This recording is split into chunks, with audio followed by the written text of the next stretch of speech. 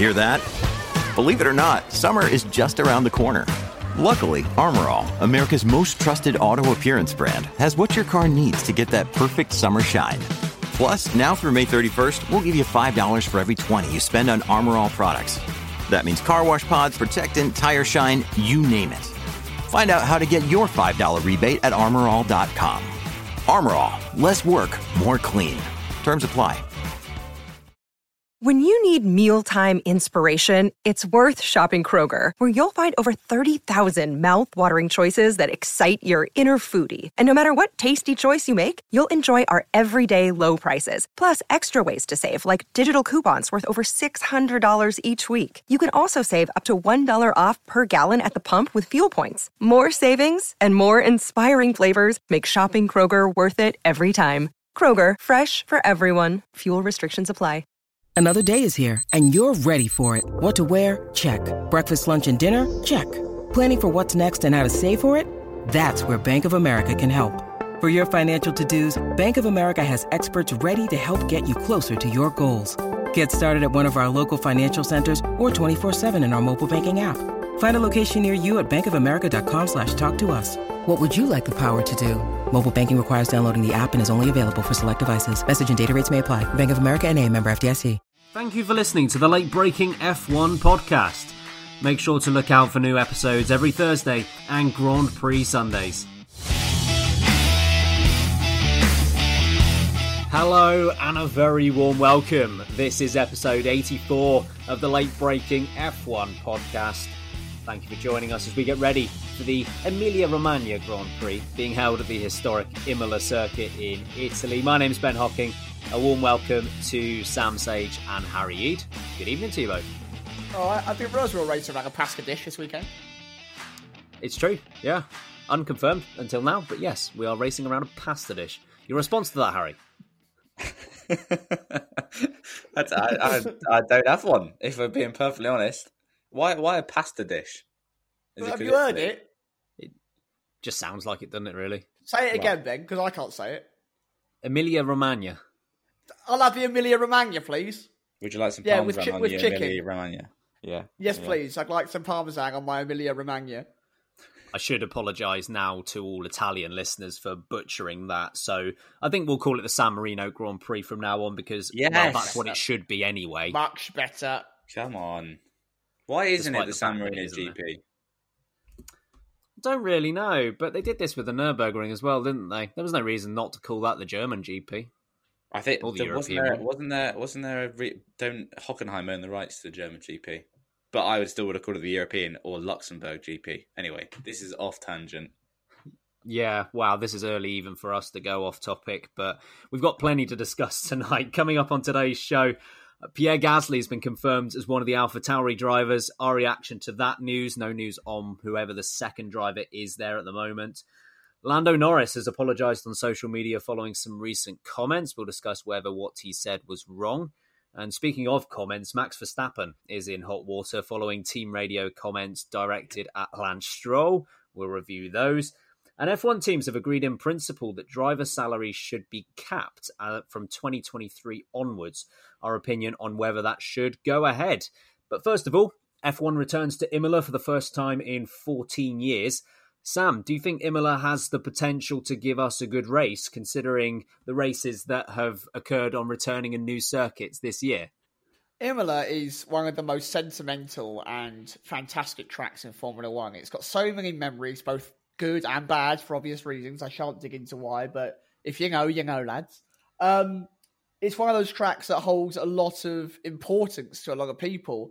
And it's a fantastic lap to watch an F1 car, let alone any other kind of car, go round. If you sit on board and hold on board from when we used to race there, it is just fantastic to watch. Now, I've said this about the Mugello Grand Prix, and I've said this about Portimao, and I was wrong both times. I was going to say the same thing about Imola. I feel like with the modern cars being 18 foot wide, there is a chance that we're going to have a very dull Grand Prix. Now, Portimao was fantastic. If you haven't seen it, go watch our reaction video. It's on YouTube now, and it's quite funny. Also, Mugello was mental. Crazy. How many times have you seen the half the grid take each other out? What a race that was. Nürburgring, also a bloody brilliant Grand Prix. So I'm going to stick my neck out here and say that, you know what? We're going to have a belter. Oh, that's done it. Oh, he's done it. It's going to be a dull one. Thank you ever so much for listening. Good night. I should have maybe listened to my own advice and said that every time it was a bad race, it's actually a good race. I think it's going to be good. I think a lot of sentimental value is great. Imola is an old school track. It has runoff zones. It has close barriers. You can make mistakes and you will be punished for those mistakes. I'm excited. And that start-finish straight is long enough that moves will be made as well into a heavy braking zone and you can go wheel to wheel through that first sector. I'm really excited to see us back here. I'm hoping we get an absolute classic. Because currently this season, despite the whole pandemic and all the sadness that's come with it, this season has been a classic for some great racing. We've had some brilliant moments and some brilliant races this season. I'm hoping that Imola can turn that around again, deliver like it used to, and we can go out with a bang. Because, good God, I love that Grand Prix. Harry, I mean, it's going to be a dull race this weekend now, but I'll ask you anyway. Do you think Imola can produce a good race, even with Sam's jinx? Well, I mean, no chance after that, is there, to be honest? No, I'm with Sam. I think it's just 2020 things, isn't it? It might on paper look like a dull race, but it'll still be exciting. And to be fair, I think it's a narrow track, it's an old school track, which will be tricky, and there will be mistakes made, and I think people will end up in the boonies. But the final, they've got rid of the chicane coming onto the final, onto the pit straight now, so it's just one huge long straight, and at the moment, F1 cars need huge long straights to get past each other. So I think there will still be some action. It'll be tricky to get past other cars, but I think we'll still see something, some action materialise. And to be honest, I'm just excited. I'm just really excited to see cars around Imola. Like, why it's taking so long to get back though, I don't know. Love the track. So yeah, I'm going to be optimistic, and that's 2 optimistic opinions out of 2. So we've definitely cursed this now. No doubt whatsoever. I mean, when Sam said it, I thought we might get over it and it might just produce a good race. But now you've said it, Harry. I mean, you've had your one right thing this year. So I can't see it happening anymore. Sorry. Anyway, I'm going to triple jinx it because I think it could be a good race as well. You're right. It is a narrow circuit, very similar qualities to Mugello. You have to consider that the last time we raced there, 06, Imola's never been massive for overtakes, at least in terms of quantity. Of course, like you referenced, Harry, the track is different from the last time we were there. But the cars are wider now, we have to say. Even, they struggled in 06 to make overtakes, and I think the cars are not far off 10 inches wider now. So it's going to be even more difficult. And just like Mugello, it's probably going to be a case where Turn 1 is going to be the only realistic place to make overtakes. You might get an overtake or two going into the hairpin, but realistically, I think Turn 1 is the only spot that's going to see a large amount of overtakes. But as I've referenced a large number of times, a large number of overtakes does not necessarily make a great race, just like a small number of overtakes does not necessarily make a bad race. Imola specifically, you can look back at 05 and indeed 06, the last 2 races we had there. Thrilling finales both times, no overtakes. Alonso versus Schumacher going in Alonso's favour in 05, reversed in 06 with Schumacher coming out ahead. And they had thrilling battles on both occasions, but there were no overtakes that actually occurred. So I think that really does prove the point that there is the potential for a decent race. I do think there is also the potential for it to be dull, but who knows? It could go one way or the other. It is an old school circuit. I do enjoy it. I do enjoy how you are punished if you go wide, which is very easy to do considering the narrowness of it. Bring it on. Let's see what happens. And I think the other thing to mention really with Imola, of course, is that there is going to be no Friday running. It's just going to be Saturday and Sunday, sort of a trial almost of a 2-day weekend. Interesting that they picked a circuit where a lot of the drivers don't have Formula One experience. Well, in fact, literally only Kimi Räikkönen does have Formula One experience. Sam, do you think that they were right to trial it on this weekend? And what effect do you think it will have on the race? I think it will affect all drivers equally. And actually, if you go back and listen to some of the previous content we've made recently, I am a big advocate for teams knowing less going into a Grand Prix weekend. Formula One is often too calculated for its own good.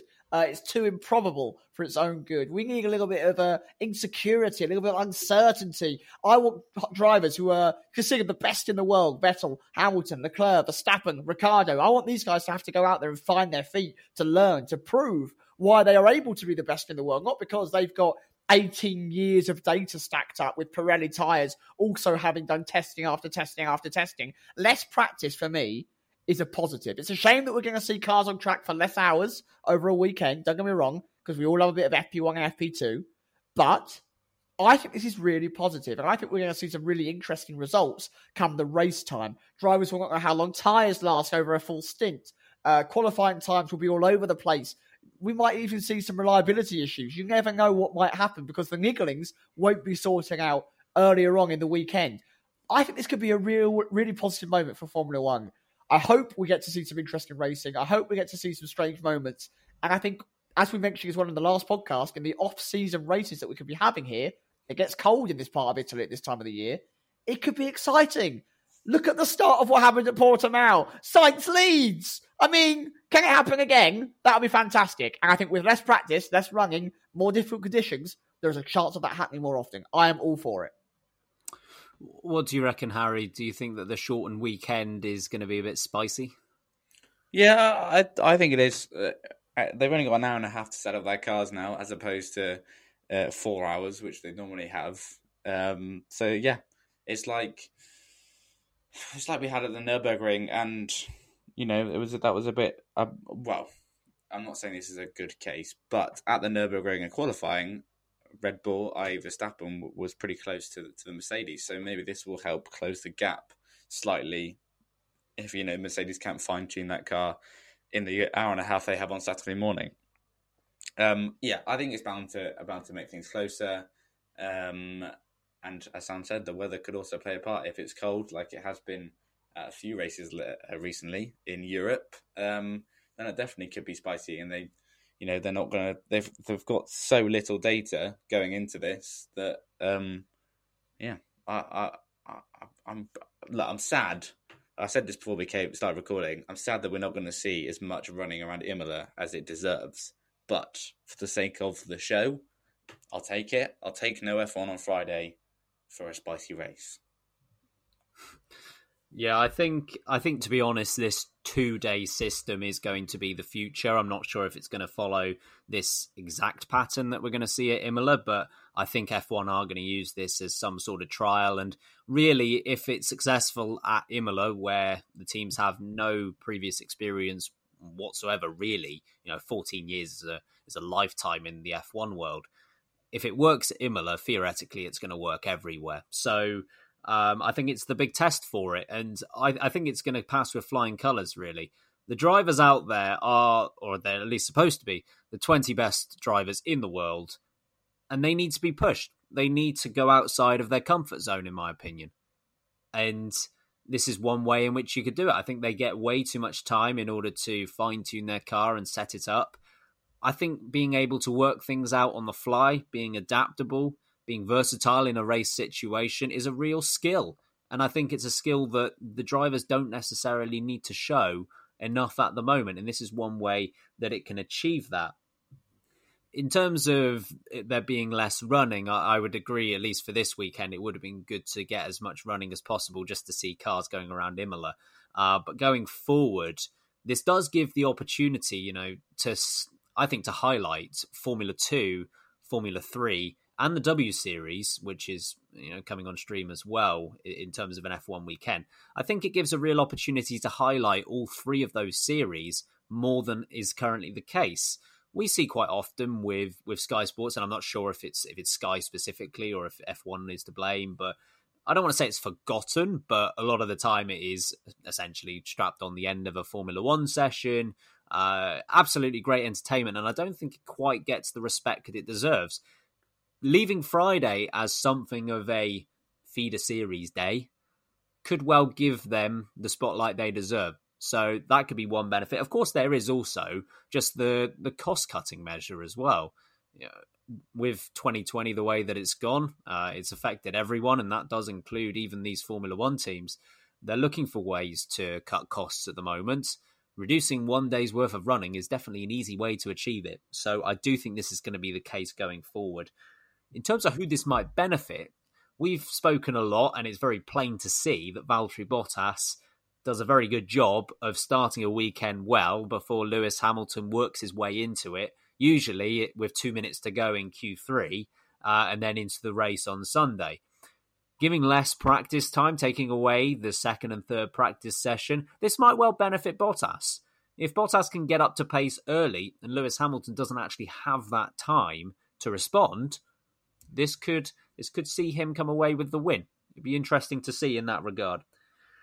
Looking a bit further down, we've got 6 points separating third, fourth and fifth in the Constructors' Championship. That's Racing Point on 126, McLaren on 124, and Renault on 120. Sam, who do you think out of those 3 teams might gain the upper hand this weekend? Oh, it's tough. I think that anyone that relies heavily on tracks that don't have corners might struggle here. And there is one of those teams, the yellow and black one, that hasn't done too well, where tracks have got a lot of slower to mid-speed corners. That is Renault. And they didn't do too well at Portimao. They didn't do badly at all. And I think that Ocon's strategy actually flattered how well Renault did, because he drove so bloody well. And Ricciardo had a good race, but I think Ocon outdrove Ricciardo. So I think this is going to be difficult for them. I think this comes down to a McLaren Racing Point fight.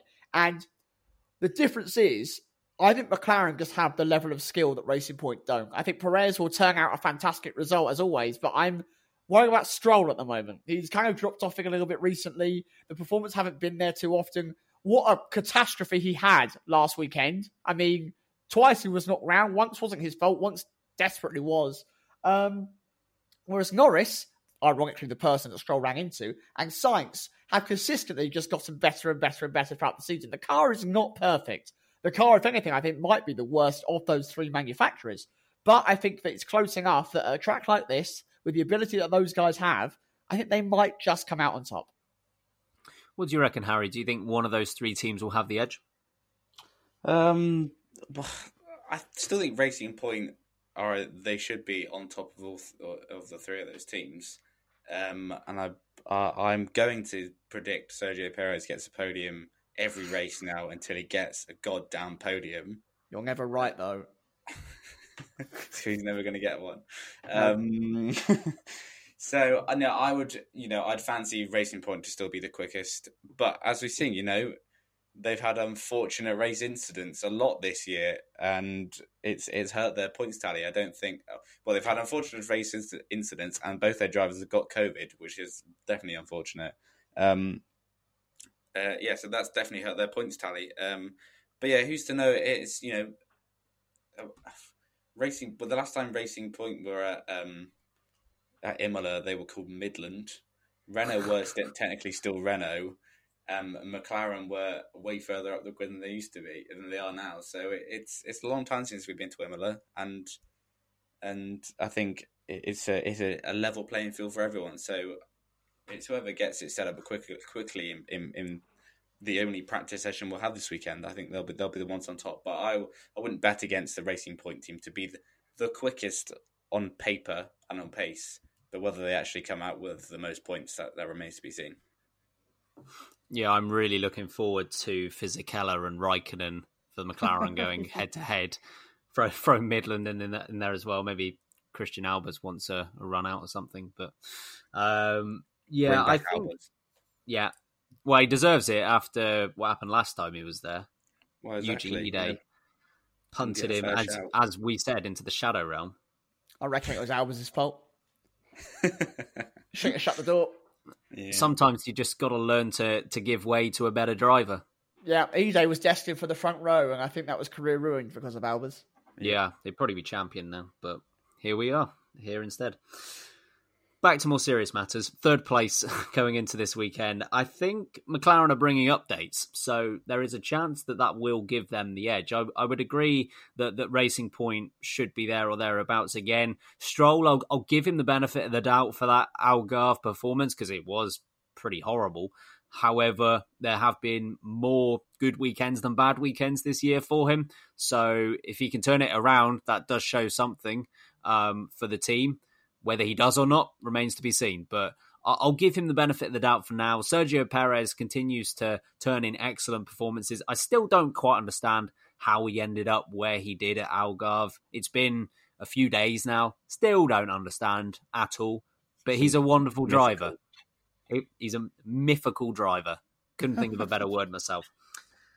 But yeah, McLaren are bringing updates, and Lando Norris needs a decent performance here because Carlos Sainz has started to put together a few good results now and edge the gap a little closer in their intra-team battle. Lando Norris has gone 3 races without scoring, so he could do with a decent performance here. I think I'll give the edge to McLaren, depending on what those updates do, but I'll give them the edge. Pole 1, 2, 3. What have you got, Mr. Sage? Pole is going to be Valtteri Bottas. The winner will be Max Verstappen. Oh my bloody hell. Second place will be Bot. And third place will be Lewis Hamilton to the King of Feliz Navidad. I'm glad you got specific with that. I was going to give you a follow-up question as to what the tune will be to go along with Lewis Hamilton. Lewis Hamilton. It works perfectly. Disgusting! Thank you for that, Harry. And over to you for pole 1, 2, 3. Pole, I am also going to go for Bot, as Sam's now calling him, apparently. And then for the win, I'm also going for Bot. And then Lewis Hamilton, or Feliz Navidad, will be in second place. And in third place, you know it, will be Sergio freaking Perez. Come on, lad. He'll do it one day. Well, what's better than porridge? 3 lots of porridge is the answer, because I'm going for Bottas on pole as well. Absolute porridge cake galore. As Sam would... There you go. I've given you something there. And I think he'll convert that into a race win as well. I've got Valtteri Bottas winning the race ahead of Lewis Hamilton in a shock Merc 1-2. And Max Verstappen will round out the podium in third. Bold prediction, Sam. Go. Well, is Max winning a bold prediction? I think... Oh, no, that's just ridiculous. I was going to say that Albon will finish fourth. Oh, Sam. Albon will finish fourth. There you go. That's it. I'm going to stick with it. Well, I've heard more bold ones, not going to lie, but he hasn't been finishing there all that often. Harry, what are you going for? I'm going for it's a repeat.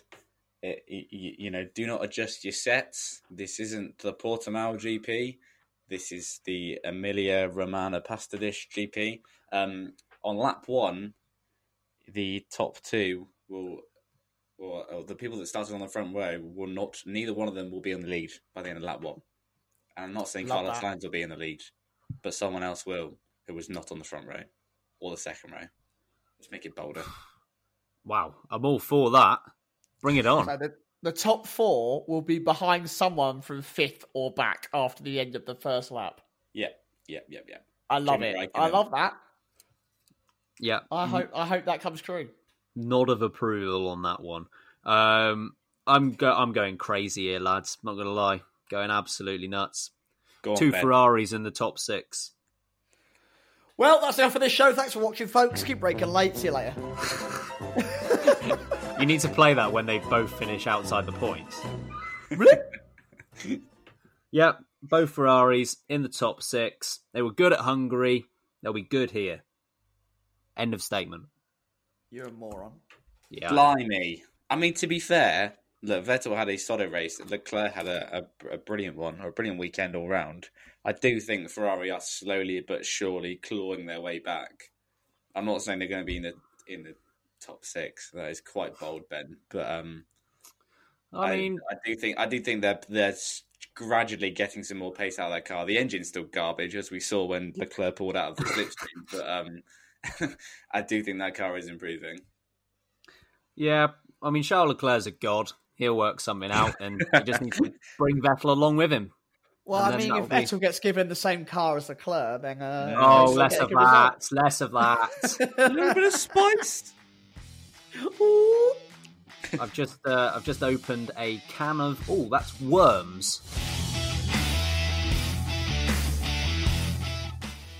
Should we move on? Pierre Gasly. Yeah. It's been confirmed that he has re-signed with AlphaTauri for the 2021 season. Gasly currently sat 9th in the Drivers' Championship with a very healthy 63-14 advantage over his teammate Kvyat. So, Sam, do you think that this is the right call to keep him in the junior team? Yes, I do. I think this is a very strong call from the Red Bull team. Well done. It's the first good decision you've made in a long time. They should not have promoted Pierre Gasly back up to Red Bull. They're letting him do what he should have done the first time around in the junior team. When it was Toro Rosso, they should have given him the years he needed to develop, become a regular midfield driver, get used to overtaking people, going wheel to wheel, getting into clean air, working a strategy, all the things that you need to fight at the very top.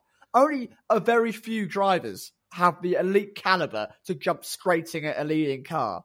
Not everyone could do it. Gasly is a good driver, but he is not the world-class talent that maybe someone like Lewis Hamilton was when he came in season 1 with McLaren. He needs that time to develop. He's getting that time to develop. And I think if he has another good season, doesn't need a win. Okay, I think that was quite exceptional under exceptional circumstances. But as another good season next season, I have every thought and hope that they will then bring him up to the Red Bull team. And I think they're going to put Nico Hülkenberg in that car for next season. What do you reckon, Harry? A good move for the team? Yeah, I think a good move for the team, good move for Gasly. It's a good move for the team because I think Gasly's perhaps in the top 4 or 5 drivers this year. The man's been on bloody fire, particularly after the win, which obviously would help, would help your confidence. And for Gasly, it's sensible. If he had been promoted back up to Red Bull, I don't think it would have happened anyway. I think they are going to go, if they don't go for Albon, they'll go for someone outside. And I think that they've even said this themselves. But is there the risk that he will go back and maybe it's just not the right environment for him at Red Bull? Toro Rosso, bloody hell. AlphaTauri, maybe that is the environment that suits him. And he needs that environment and not a Red Bull one where he's got Helmut Marko sniffing down his neck every 30 seconds, asking him why he hasn't done better. I know. What a hideous thought.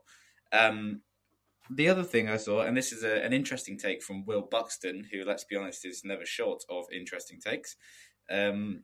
He said, imagine a matured, rounded driver with a race-winning pedigree and considered by most in the paddock to be one of the top performers of 2020, and then he goes back to Red Bull and struggles. What would that say, not about him, but about the situation at Red Bull? I think that's a fair point. I mean, I'm not saying that's entirely the reason why Red Bull haven't picked him back up again, but there have been questions asked now about Red Bull's junior program, its approach to the way it goes racing, and it would be it's almost a bit of a slap in the face for them anyway to get Gasly back in the car, having only dumped him half or a year ago now, and B, is it going to raise further questions about how they run their team? If Gasly did go back there, we know how good he is now. He's proven this year what a good driver he is with the right mentality, attitude, people around him. Is it going to prove that Red Bull is just a toxic pot for drivers unless he names Max Verstappen? I don't know. So, yeah, interesting one. But in terms of the move for next year, I think it's the right one for him and for AlphaTauri. Yeah, I like this move for both parties as well. Focusing on Red Bull first of all. Yeah, I mean, the whole process was screwed up the first time. You could argue that it was down to Gasly. You can argue it was down to Red Bull. But for whatever reason, it did not work the first time. So they need to ensure, because I think they do have a good driver on their hands here, They need to ensure that they manage this correctly the second time around. He's had a really good season. It would be great to see him have one more good season before they consider him for promotion. They rushed him into it the first time. They don't want to make that mistake again. It will embarrass the team. It will mean that they can't beat Mercedes, or don't at least have a chance to beat Mercedes, and it could destroy Gasly permanently. You know, we saw what happened to Kvyat when he was dropped. It only took him being dropped once for him to fall off the radar, really.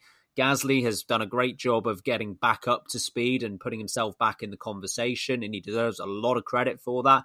But we don't want to see him go back there again, struggle, and then for his career to fall down from there. I think he's too talented for that to be the case. And at the moment, I would agree that with Red Bull, the second driver position isn't working out. And it's tough to say why. And I don't think anyone really knows, as much as they think they might do. I don't think anyone knows what is happening, whether it is the drivers, whether it is the environment, or whether it is a mixture of the two. That would be my best guess at the moment. If it was completely down to the environment, Ricciardo wouldn't have done as well as what he did. You know, Ricciardo was there with Verstappen. There wasn't really anything to separate the two drivers. So if it was completely down to environment, that wouldn't have happened. But at the same time, the last two drivers that have stepped into the role, Gasly and Albon, essentially the same result. They've been nowhere near. And it could well be down to how Verstappen sets up his car and Albon and Gasly not getting along with that. There are a lot of theories at play here. And I think at the moment it's too difficult to say which way it goes. If Red Bull do decide to put another driver in the car, say Perez or Hülkenberg, as apparently the rumours suggest now, if either of those two go into the car and they succeed straight away, then that doesn't look good on Gasly or Albon because, you know, it kind of shows them up. However, if Hülkenberg or Perez go into the car and they've done very good jobs elsewhere and they can't keep up with Max Verstappen either, then suddenly you have to question what they're doing with that second seat. So whatever happens with that second Red Bull seat next season is going to be a defining moment, I think, for the team and for the drivers that have been in that role. I'm glad that Gasly's going to have that second season in AlphaTauri. Like you say, been one of the best drivers so far this year, deserves another year. And he has a real chance to be a big-time player in 2022. He's been heavily rumoured to Renault. That obviously hasn't happened in 2021. Whether it happens in 2022 or not might depend on how well he does next season. But Gasly has real potential because we don't know what's happening with that second seat at the moment, but there's every chance it's not Danny Kvyat in that role again. There's every chance it's Yuki Tsunoda, and maybe even Alex Albon goes back to the team.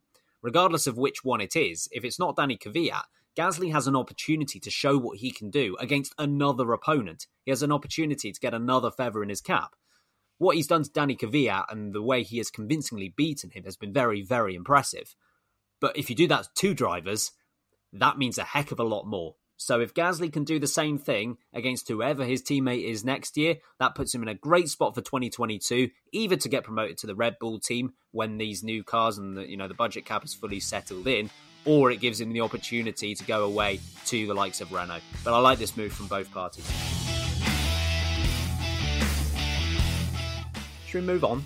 Should we move on to some comments? It seems as if Team Radio is a bit prevalent this weekend. So we'll start with the Lando Norris situation. Lando Norris has apologised on Twitter following comments made over the Portuguese Grand Prix weekend. Norris said that he has been stupid and careless and that he hasn't shown the respect he should have to certain people. Norris didn't say what comments he was referring to. However, it was likely it was either or both comments made towards Lance Stroll following their collision in the race, or saying that Lewis Hamilton's record-breaking win didn't really mean anything to him and the Mercedes should be winning every race anyway. Harry, what are your thoughts on this? Look, it's a tricky one, and we are just focusing on Norris first because I don't think any of us want racing drivers to be, robots. We don't want them to just say what the media and teams and the PR people want them to say. We want them to have character. And I the comments Norris made about Stroll, heat of the moment, they weren't horrific, and I'm sure, there have been worse, and there have been worse, i.e. Verstappen. But I don't think they were too out of line there. The ones with Hamilton, again, he's not the first racing driver or sportsman in history to speak out of line, and I don't think it's probably just the way he put it. And, these guys are racing drivers. They're not, trained to be on the TV. I mean, they are trained, but they're not meant to be on the TV all the time. They're not presenters. They're not pundits. They are literally racing drivers. So they're bound to slip up and say things in the way they didn't mean. And I think, Norris is of the generation where he grew up watching Hamilton. Watching Hamilton win his first World Championship. So I think the respect he has for Lewis is huge.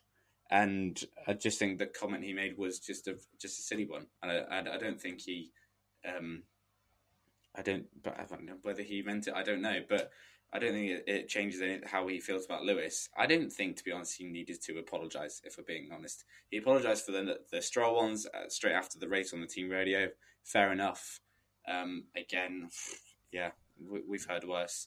But I don't think he needed to apologise. To be honest, I like racing drivers speaking out a little bit, not too much like Max, but let's not completely sanitize them, I think. Yeah, we will move on to what Verstappen had to say in a little bit. But Sam, in terms of Norris's comments, what did you make of them? I'm going to break it into two halves because they are two separate comments. I do believe the apology was based around both statements that he made. Let's talk about the team radio first. Formula One and all sports, especially ones where you're travelling at around an average speed of 180 to 200 miles an hour, is intense. There is life-threatening moments. You have adrenaline pumping. It's scary. It's, aggression filled. And you need to be at the very top of your game all the time. So when someone collides into you, that is that's worrying, that's scary. That is also devastating because that's all your efforts thrown out the window. I have no issue with drivers getting a bit rowdy. I think there's a line, but I have no issue with drivers getting a bit rowdy. The amount of times on this podcast where I'm sat in a bloody chair, we've had to edit out me swearing is ridiculous. I swear when I stub my toe. So if someone drives into me at 150 miles an hour, I probably will swear over a team radio if I had one in my Fiat, which I don't. But I have no issue with it. There's a line. Again, we'll get onto the line in a minute when we talk about another driver. There is a line. We've seen things in the past, right? We've seen helmets be thrown at each other. We've seen drivers storm down the pit lane wanting to puncture one another. We've seen the other driver we're going to talk about in a minute put his hands on one driver and try and throw him out of the pit lane. But it gets heated, but there is a line. I think Norris did not cross that line with just a general swear word. Swearing, I think, is fine. You vent it off. And he even apologised for that over the team radio. To me, that's quite all right. I do have a little bit of an issue with the Lewis Hamilton comment. And I don't think it's rude or anything like that. I just think it's quite dismissive. And I think it also shows to me that Lando Norris maybe doesn't understand the effort that went into what Hamilton has achieved. Norris has come out throughout the history of being in Formula One and said that Hamilton was almost like his racing hero growing up. He's the man that he admired. And when they were stood together at one point in the first season, Norris was awestruck. He was gobsmacked that he was there with Lewis. And if you're a racing driver and someone breaks the all-time record of wins in your sport and you go, yeah, you should be doing it really. So when Norris, which he probably won't, beats Hamilton's record, I expect him to not care that he's done it. I expect him to not be bothered that he's won a race. When he does win his first race, I expect him to go, yeah, it's all right. I was in the right car. I should be doing it, shouldn't I? It's a bit of a throwaway comment, and I think it takes away from the absolute effort of winning an F1 race. There's not a lot of people that have won F1 races. Pierre Gasly, I think, was 103rd or something like that? Out of all the drivers we've ever had, only 103 have ever won a race. And Norris is just shrugging his shoulders at it. I don't think it's rude. I don't think he has to apologise for it. I'm just a bit surprised at the level of I don't care attitude from him. That's all. That was my only thought on it. I expected him to care a bit more about the grounds of the sport that he loves and wants to race in and makes a living out of. That's all. But if he doesn't really care for Lewis's victory, then I expect him to not care about his own when that time comes around. In terms of the Stroll comment, I've got no problem with it whatsoever. I believe that if you are to introduce team radio, you are occasionally going to get moments like this. Like you said, Sam, they are going to crash at a certain mile per hour that is incredibly scary. And I'm sure 95%, if not more, people within that same position would have come out with the same, if not worse, in terms of language. So I've got no problem with drivers swearing at one another over team radio. It's sport. It's sport. It's elite. It's going to happen. And if it's similar to bringing the interviews after a race down to down to part ferme rather than up on the podium, giving them even less time to process things. This is in the moment. You're going to get moments like this. I've got no problem whatsoever with it. He apologised, which I think is fair enough. So I think that's a bit of a non-entity. The stuff about Lewis Hamilton, I don't agree with what Norris said. Just because, he did dismiss the achievement as something as he only has to beat one or two drivers, which if you are referring to 2020, then yes, that is the case. And I guess if you want to extend that to maybe 2014 or something like that, then he only had one driver to beat on a regular basis. But the fact of the matter is the 92 wins is a lifetime achievement. It's a career achievement. It's not a 2020 achievement. So whilst he has only had to beat Bottas and occasionally Verstappen this year, he has had to beat Ferraris, when they were stronger. He's had to beat his teammate over his entire career. He's had to beat Ferraris in 2007 and in 2008. He's had to beat Red Bull when they've been strong in previous years as well. So I think it is dismissive to assume that he's only got a few drivers to beat. And ultimately that happens up and down the grid. It's not just the first guys. It's not only Mercedes who only have to compete with Ferrari or Red Bull. This happens all up and down the grid. They naturally break off into their own packs. If you were to consider, for example, McLaren last season, they were very comfortably the fourth best team. And you could argue, that they shouldn't have been beaten by anyone else other than their teammate when going for 7th or 8th place. So I think this is only natural that it happens. I don't actually think he needed to apologise, though, because I think he's fully entitled to his view. He said he was happy for Lewis Hamilton. I don't understand what he's apologising for. If that's his view, fair enough. There's nothing offensive about it. If it doesn't mean anything to him, it doesn't have to mean anything to him. He's got his own career. If he is thinking for himself, go right ahead. I don't really think he needed to apologise. I don't agree with him. But yeah, like I say, don't think he needed to apologise. Verstappen's comments were... it's a bit of a different matter. Of course, Lando Norris did swear over team radio. Max Verstappen said a couple of derogatory terms. What did you make of them, Harry? And the fact that there has been no retrospective action whatsoever, at least at the moment. Yeah, so we can... I totally accept the Norris swearing over the radio. Like we've already said, if you did have a crash at 150 miles an hour, if it was me, I would still be screaming right now. And I'd still have the steering wheel clutched in my hands.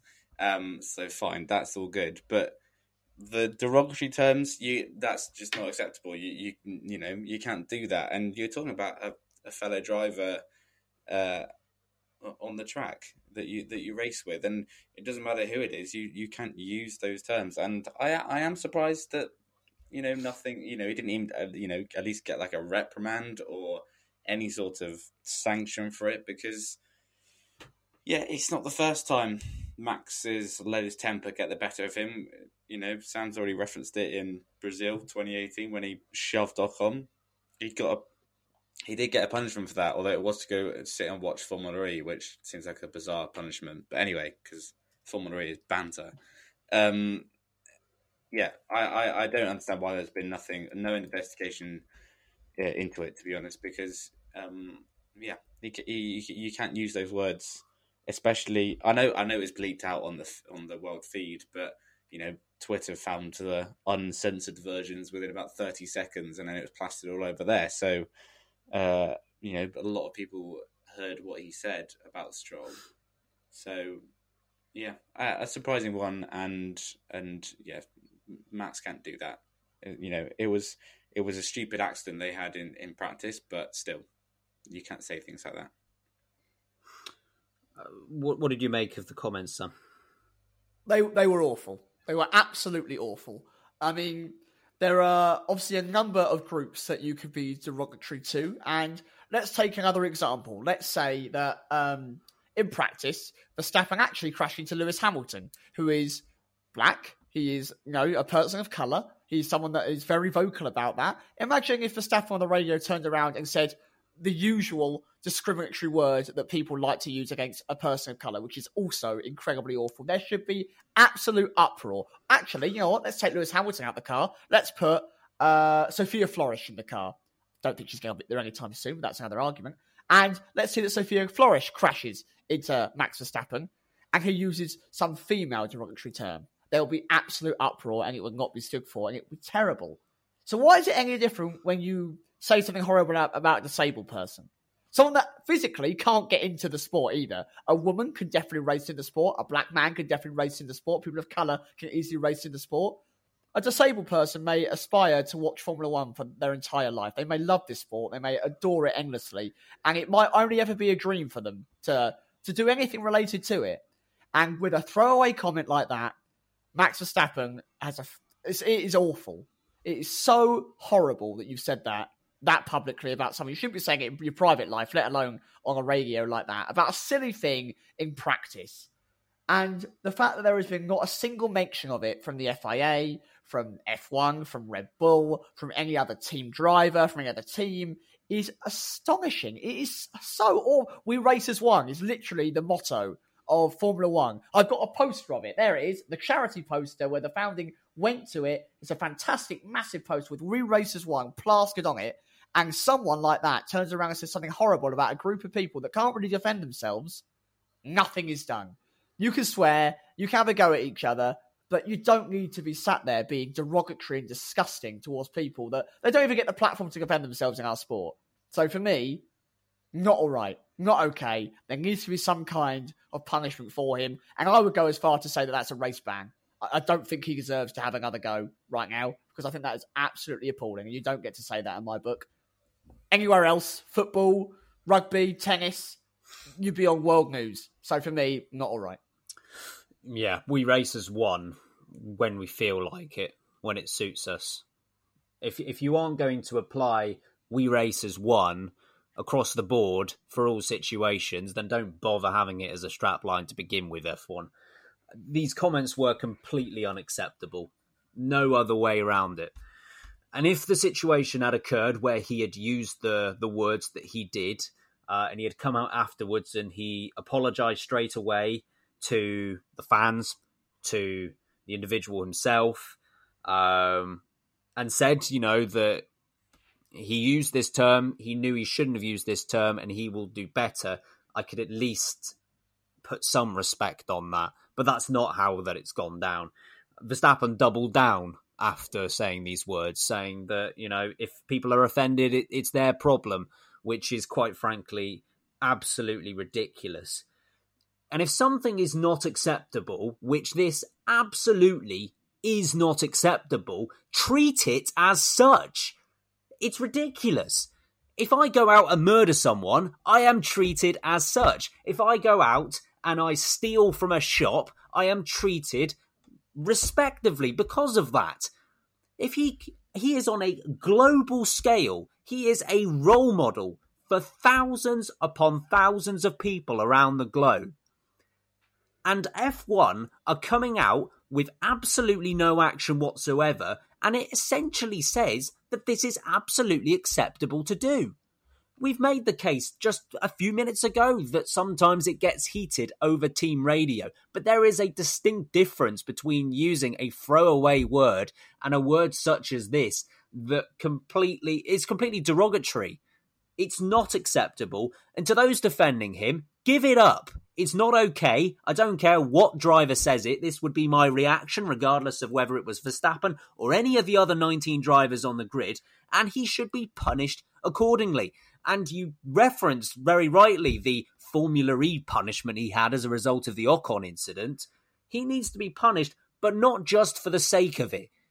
Punishment should always be about learning and self-improving. He should understand why what he said was not okay. Make his punishment with that in mind. But clearly they're not going to listen to me. They're not going to listen to a lot of people who think this as well. It's not acceptable whatsoever. And this is not Verstappen hate.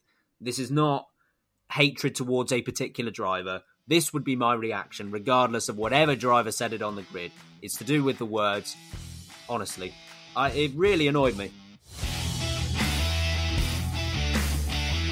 Let's move on to driver salaries. So according to motorsport.com, F1 teams have agreed in principle to a $30 million driver salary from 2023 onwards. So $145 million budget cap is coming in next season, but driver salaries are not included in this. The $30 million salary would have to cover both drivers, so it could be split however they choose, 20-10, 15-15. Harry, do you agree with this as a cost-capping measure? I'm not. I think so. I think I agree with it. F1 has to become a cheaper sport, and I think Liberty Media, Chase Carey, the guys at the top are actually finally making some, reasonable efforts to do this. F1 is still going to be expensive no matter how you look at it, but some of the costs are currently astronomical. It's an interesting one, and particularly regarding a certain 6 times 92 times winner, Lewis Hamilton, because he's currently on a lot more than the proposed salary cap is.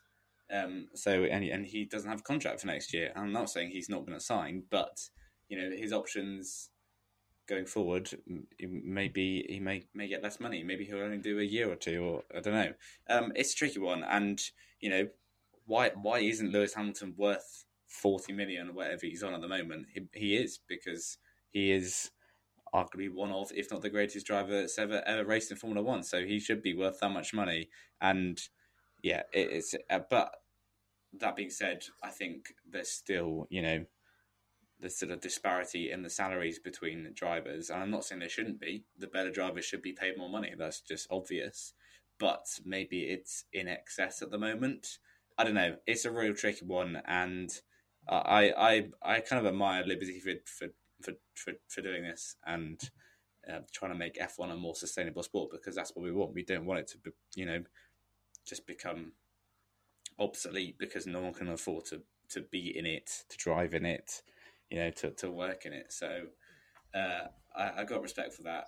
It's just a tricky one to how you measure how much a driver is worth. I think that's a really tricky one to do. Yeah, it's an interesting debate, this one. Sam, what do you think? Do you think that they should go ahead with this? Honestly, I really don't know. I'm quite torn on the idea. I think it will. I ain't got a clue. What day is Father's Day? And I don't know. Sunday probably. It's interesting because I think there's a lot of workarounds. I also think it will cause a lot of disparity, and I think there might be some difficult discussions at teams. For example, let's take Mercedes as the option. Hamilton is on more money than Valtteri Bottas. It's not going to be a secret. And to be honest, Valtteri doesn't deserve to be on the money that Lewis Hamilton's on. Hamilton's about to become a 7-time world champion. Valtteri Bottas is not.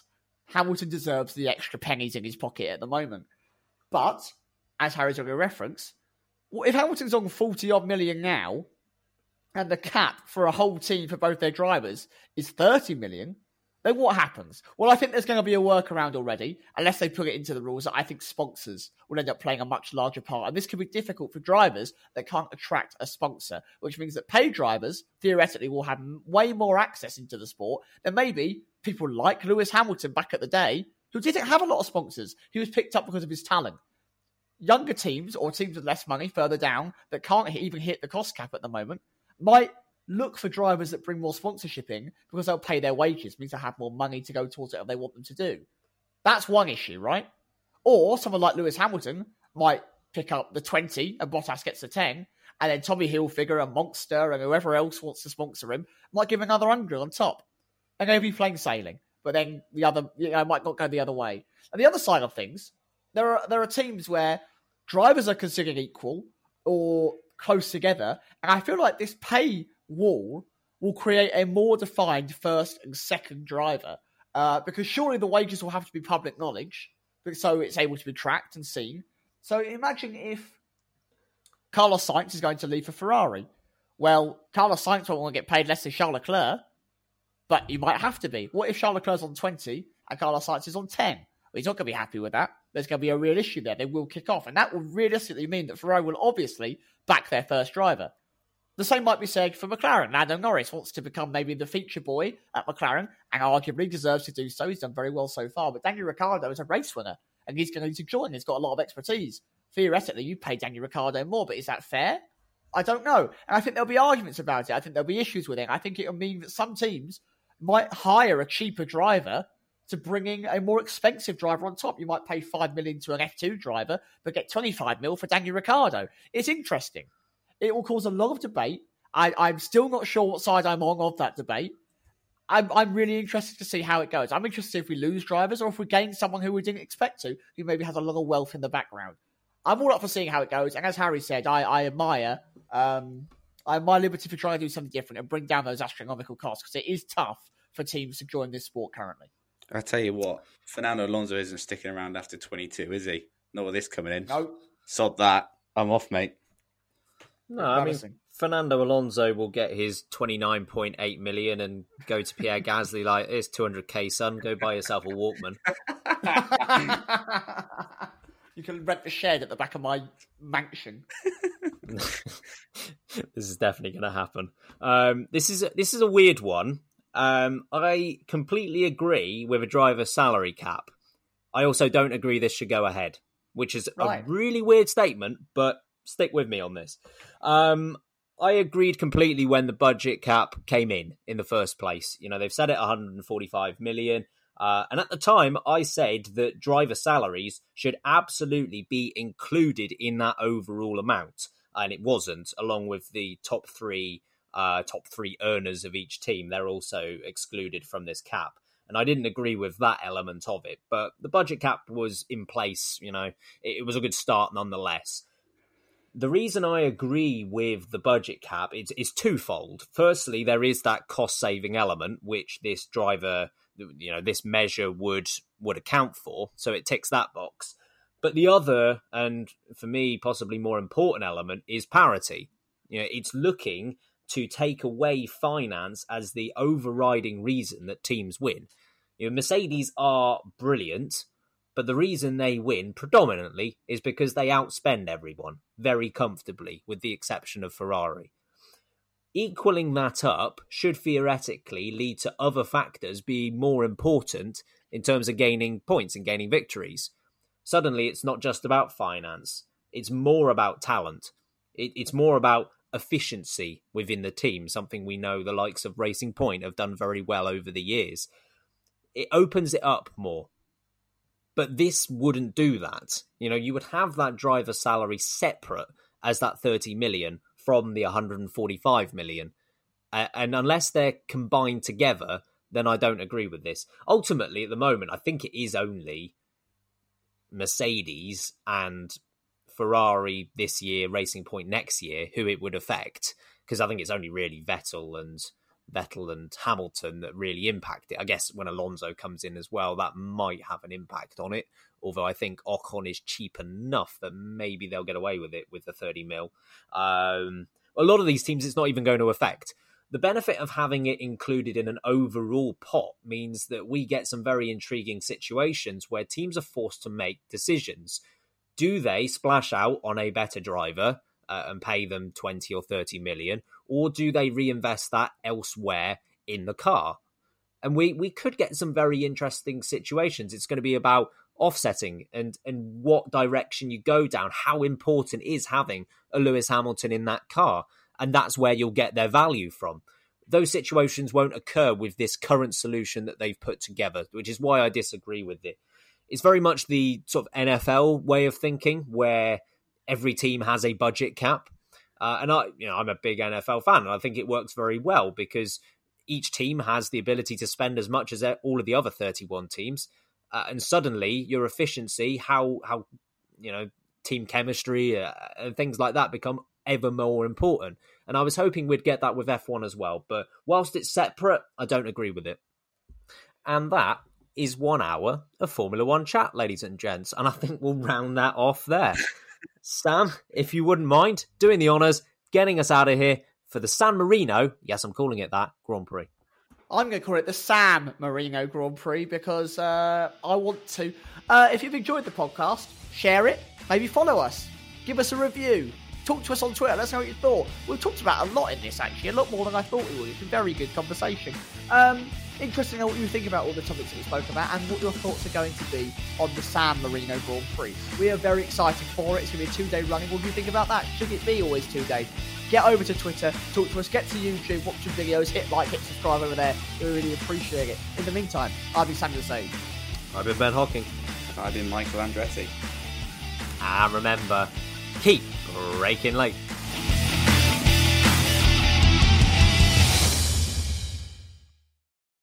Sports Social Podcast Network. Lucky Land Casino, asking people, what's the weirdest place you've gotten lucky? Lucky? In line at the deli, I guess? Aha, in my dentist's office. More than once, actually. Do I have to say? Yes, you do. In the car before my kids' PTA meeting. Really? Yes. Excuse me, what's the weirdest place you've gotten lucky? I never win and tell. Well, there you have it. You can get lucky anywhere, playing at LuckyLandSlots.com. Play for free right now. Are you feeling lucky? No purchase necessary. Void where prohibited by law. 18+. Terms and conditions apply. See website for details.